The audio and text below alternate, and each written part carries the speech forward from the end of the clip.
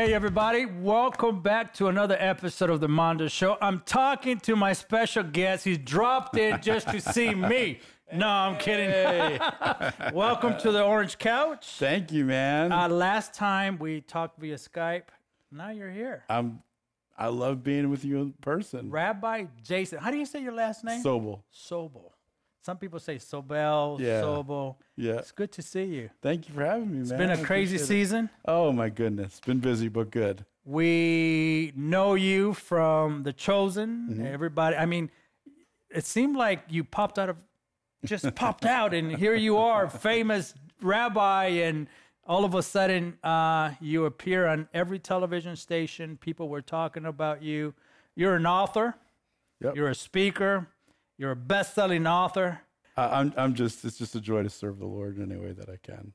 Thank you for just dropping in. Yeah, I mean, thank you we for were doing having the me, Jim man. Bakker show, and I said, man, I wonder if I can just talk to Rabbi and just chop it up for a minute. I love it, man. You're a former it. DJ, That's right. Little MC. hip-hop. That's right. Come on. How has hip-hop influenced your life growing up? Yeah, I mean, I think one of the ways hip-hop influenced my life is that, you know, what I loved about hip-hop, one of the things I think the lasting legacy of hip-hop is it's kind of a voice for those that have no voice. It was meant to be a voice for the oppressed and a way of expression and communication. And a lot of early hip-hop was just people's realities of what they were living with and what they were experiencing. And I think it really instilled in me a sense of that it's important to be a voice that for those that have no voice. You grew up in what you call the Holy Land. That's right, New Jersey. New Jersey. I love New Jersey. By the way, you're watching the PTL network and you're watching my program. People are watching in LA, New Jersey, New York, Miami, Pennsylvania. So I appreciate all of you that are tuning in. Rabbi, man, I got so many questions. Come on. You've written a brand new book. You're an author, There you go. best-selling author, New York best-selling author. Man, that's just, someday I'll do that. But you've written some amazing books alongside Kathleen Gifford. What was that like? Yeah, it was Legendary Kathleen. Yeah. I mean, she's amazing. I mean, she's a larger-than-life personality, but loves the Lord. And, the first time I met her, I was invited to the Today Show.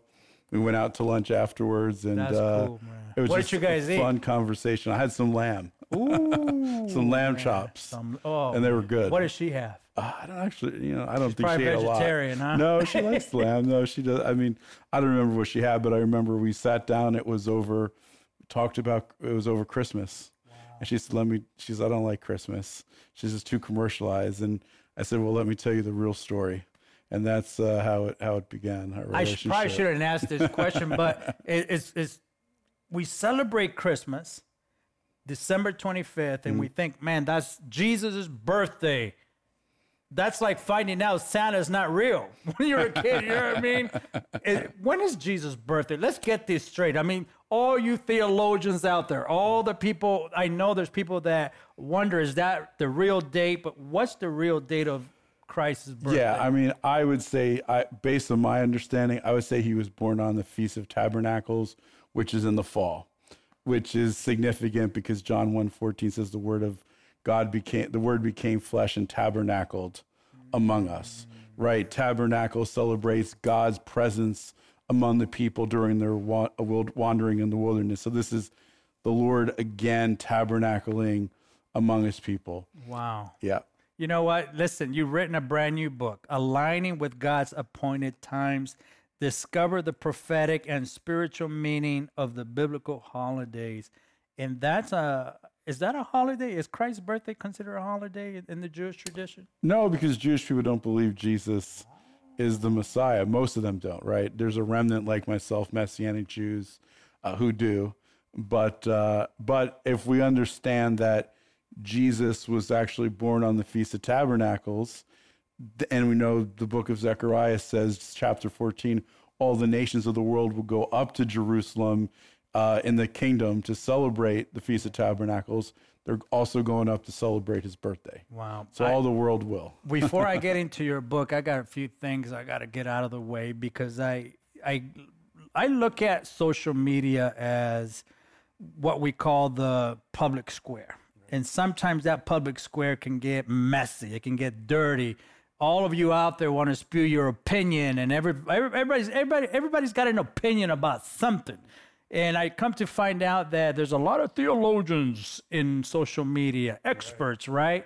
And some have criticized The Chosen. Why do you think people, every time, not just The Chosen, but any time the life of Christ is produced in film or television, people always seem to come out of nowhere to judge it and to put their 2 cents in it? Why do you think some came out against The Chosen? Well, I think there's 2 things. Before I get into that, I think, look, the reality is that people are prone to grumbling and to being negative, right? There's a reason why a whole generation that came out of Egypt, saw all those miracles, died in the desert, right? I mean, Jesus is doing miracles and they're grumbling, right? I mean, people are prone. We haven't changed, is what you're telling me. Look, people are haters. Yeah. When they see something that's successful, right? Because people have their own insecurities and disappointments, and oftentimes out of hurt, people respond like that, right? But I think in regards more specifically to The Chosen, look, I think people oftentimes want to be wooden literalists when it comes to scripture. Like, if it's not in the Bible, you can't portray it on the screen. And there's right? no way you can get the whole thing in an hour.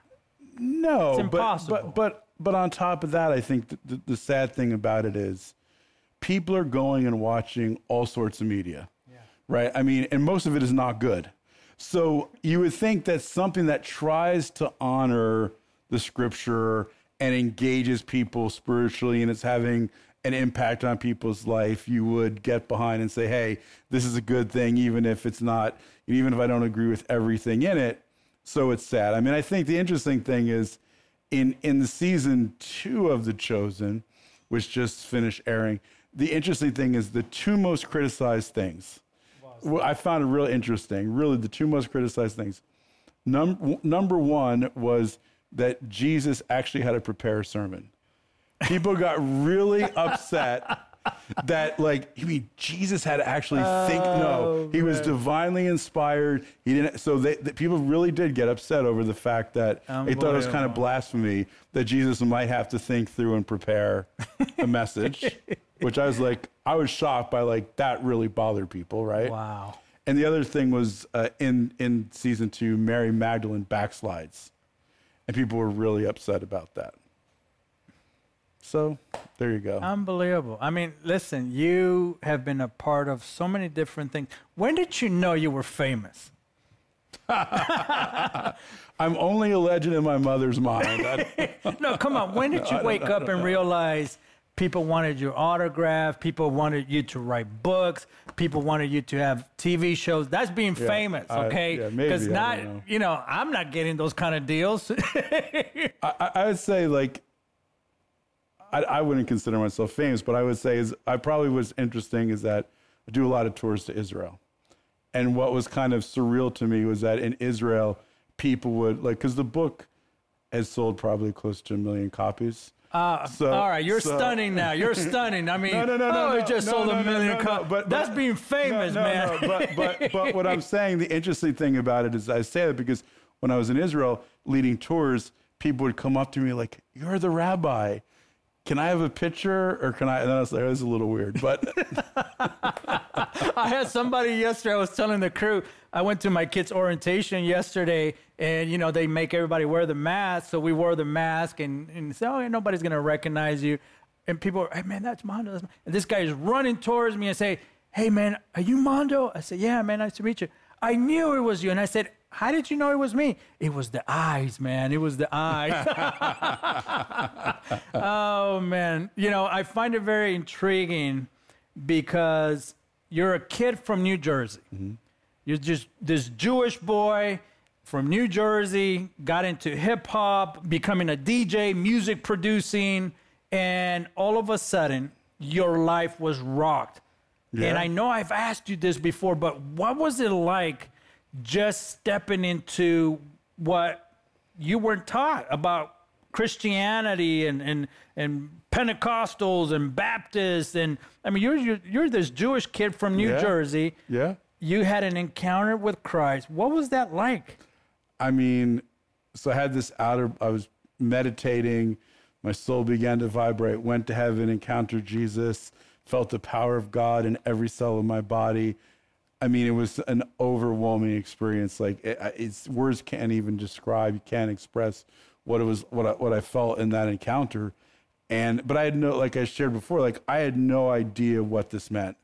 And then when Rabbi Jonathan Cahn led me to faith and gave me the first, well, he kind of tricked me into faith, kind of made me say this prayer. I had no idea what I was doing, gave me the first New Testament, took it home and read it.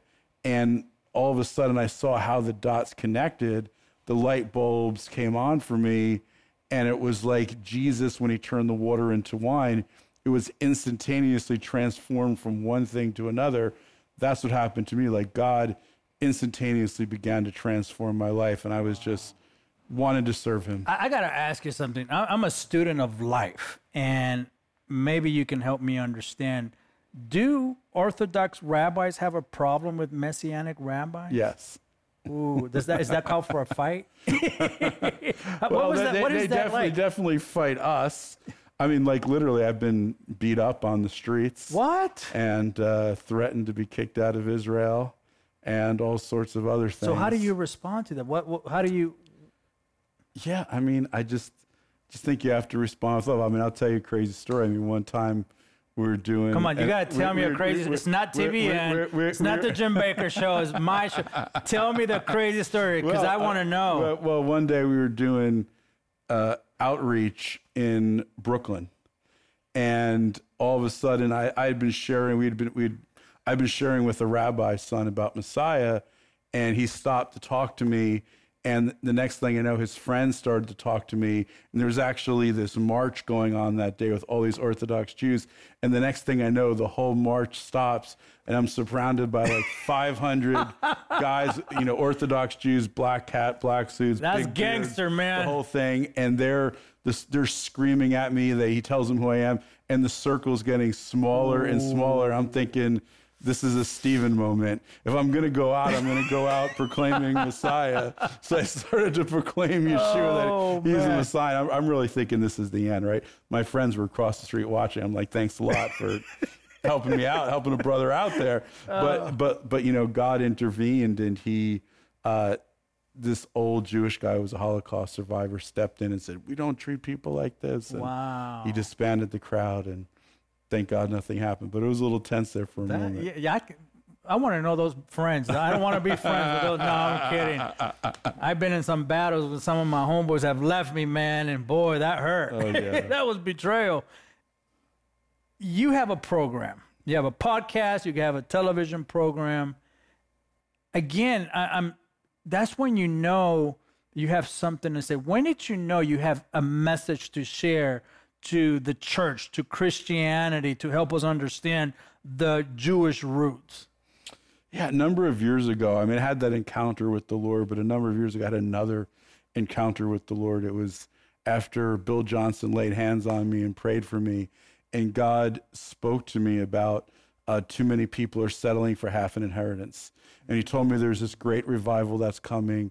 It's not rooted in fear. It's rooted in love and unity of Jew and Gentile coming together in Messiah, and that we were in a John 21 moment. The disciples were fishing all night. Jesus said, throw the nets again, and a great catch of fish came in. And Jesus said, throw the nets on the right side. Well, the significance of that, the disciples had been fishing from the left side in a sense, and Jesus wanted them to finish from the right. Not about our politics, by the way, but the right side is the side of love and unity in Jewish thought. And I knew that until we unified and came together, Jew and Gentile, our nets would not be full. And so we got to prepare the nets for revival. Wow. And we're going to get there. We're going to talk about your book, but first, You got married. You married Yeah. a beautiful girl. Yeah. How did you find her? How did you connect with her? Yeah. Her name is Miriam, and we met in Israel on an Israel tour, and she was actually a worship leader with Hillsong for many years, and man, it's a blessing. Was she with Darlene Check? She was. Man. Miriam Webster, Wow. and she wrote the song "Made Me Glad." Ooh, man. That's her song, and she sang with Darlene for many years, and you found love. fell in love. Well, first we had friendship, and we were just friends, and then just God did some crazy things, how he brings it together over time, and who knew? What is it like being a dad? Oh man, being a dad is one of the greatest joys and one of the biggest oys. Oh, No, man. it's a joy. Look, I think the great thing about being a dad is you really learn about the heart of God the Father. I don't think you could really understand God as Father until you're a mother or a father, until you're a parent. Whether biological or spiritual, or it doesn't make a difference, but kind of having to give and sacrifice, it just causes you to grow and go deeper in your love. What has surprised you the most about you, the father you as a father, that role that you came in, it almost, for me, when as a father, to see myself as a father, I can't believe it. I still can't believe I'm a father, I'm a dad, I'm responsible for twins. But for you, when did you discover fatherhood meant so much to you? From the first time I held him. Isn't my that first crazy? Son. I'll never forget. My son was born, my first son, Avi, was born on a Friday afternoon, and I was like, he came in time for the Sabbath, for the Shabbat. And right there in the room, we did the blessings and blessed him, and yeah. What a celebration, huh? Yeah, just a joy. Oh, and just you see how, you only want good and the best, and just the idea of that he's a good father. It takes on, I couldn't even imagine doing anything that would be harmful, but you just have an unconditional love. That is so true. Listen, you are a writer. Not only you're a father, you're a husband, you're a friend. I heard you're a good friend. I'm glad I'm friends with you. I hope I consider you. Yes, right? brother, yes. I got to come see you in LA. Come on. Listen, you've written a brand new book, Aligning with God's Appointed Times. Why did you write this book? Yeah, I wrote this book because I really believe that as believers come into alignment and understanding with the biblical holidays, that it releases blessing, that it releases wisdom and revelation. It helps you see the Bible in high definition. But I really believe that there's something prophetic. Like the holidays are prophetic, right? They're not, they are, there's an aspect where we remember what God did in the past, but they're not just past remembrances. They're meant to be present reoccurrences.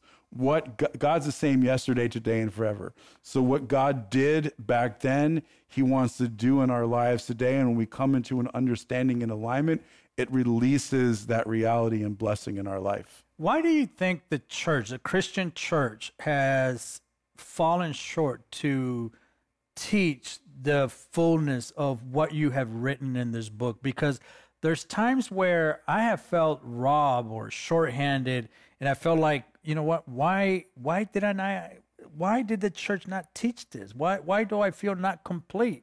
Why do you feel, from your perspective, the Christian church has failed to bring the fullness of what you have written? Yeah, I think there's a couple of reasons. I think there's one, people's natural tendency is to want to make God in their own image and likeness, right? And so they want to see God through their culture and through their understanding, and they have prejudices in that direction. Wow. So that's part of it, right? God's made us in his image, but we're constantly trying to reverse that and make him in ours. Right? That is so true. Because we want him not to be who he says he is, but we want him to be like how we want him to be. Right? Wow. And so I think that's an aspect to it. I think another aspect to it from a human perspective, from a human side of things, is that there was in ancient times a kind of conflict between a Greco-Roman perspective and a Jewish perspective of understanding and seeing the world. And especially when in ancient times, when Emperor Constantine kind of made the final separation at the Council of Nicaea, he was also the pagan high priest.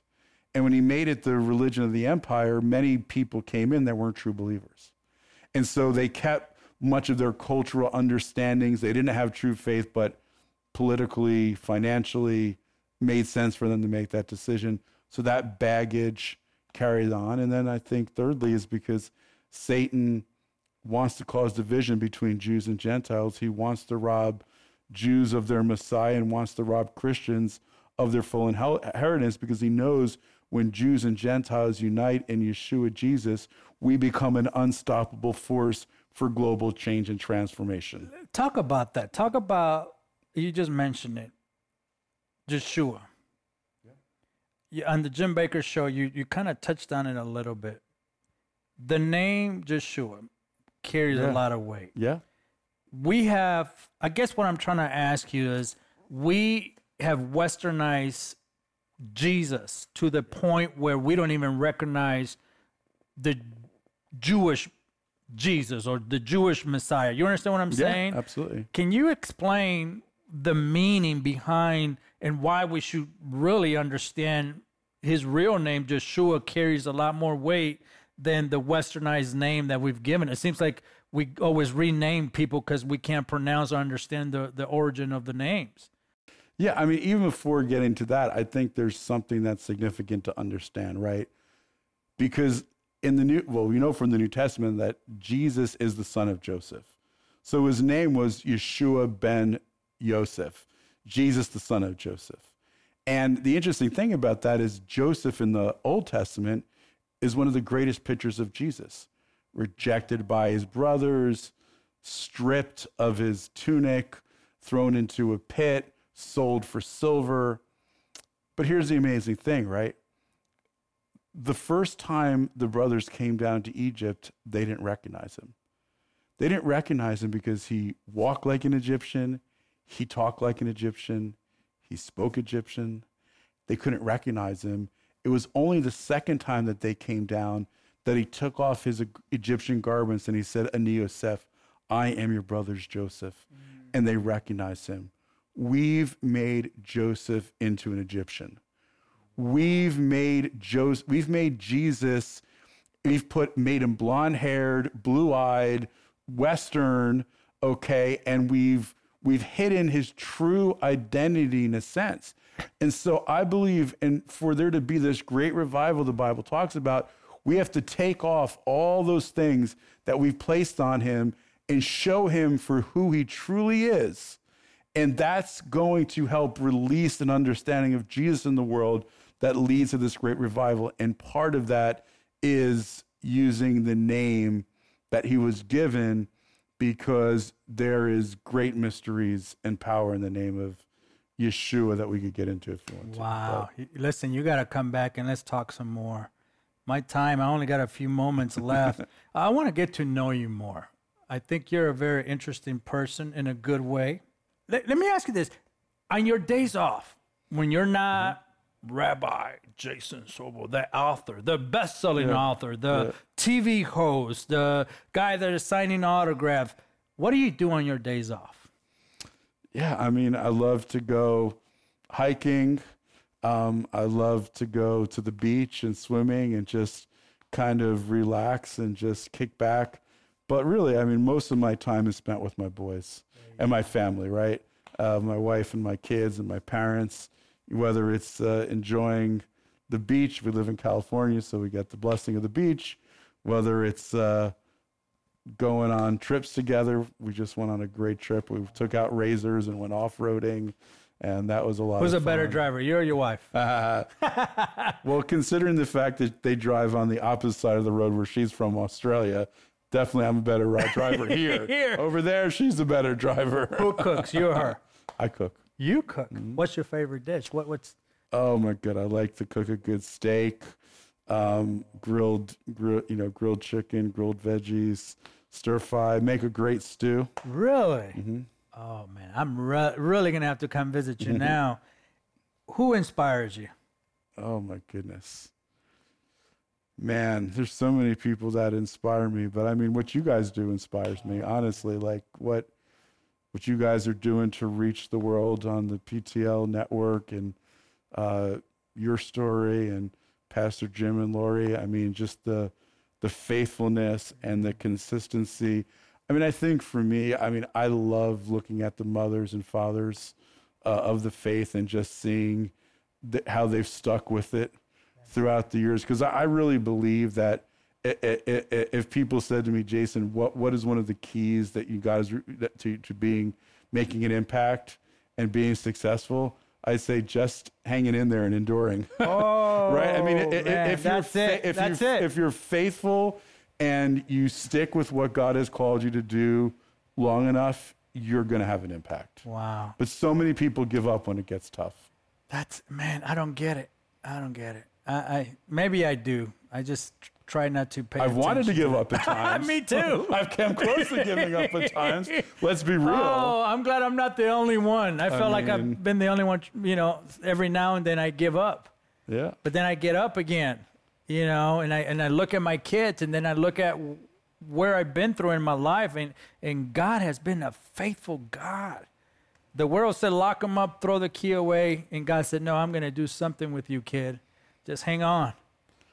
Listen, I mean, and that's where it's like every time I write a book, every time we produce a TV show, I'm like, is anyone going to want to read this? Is anyone going to want to listen to this?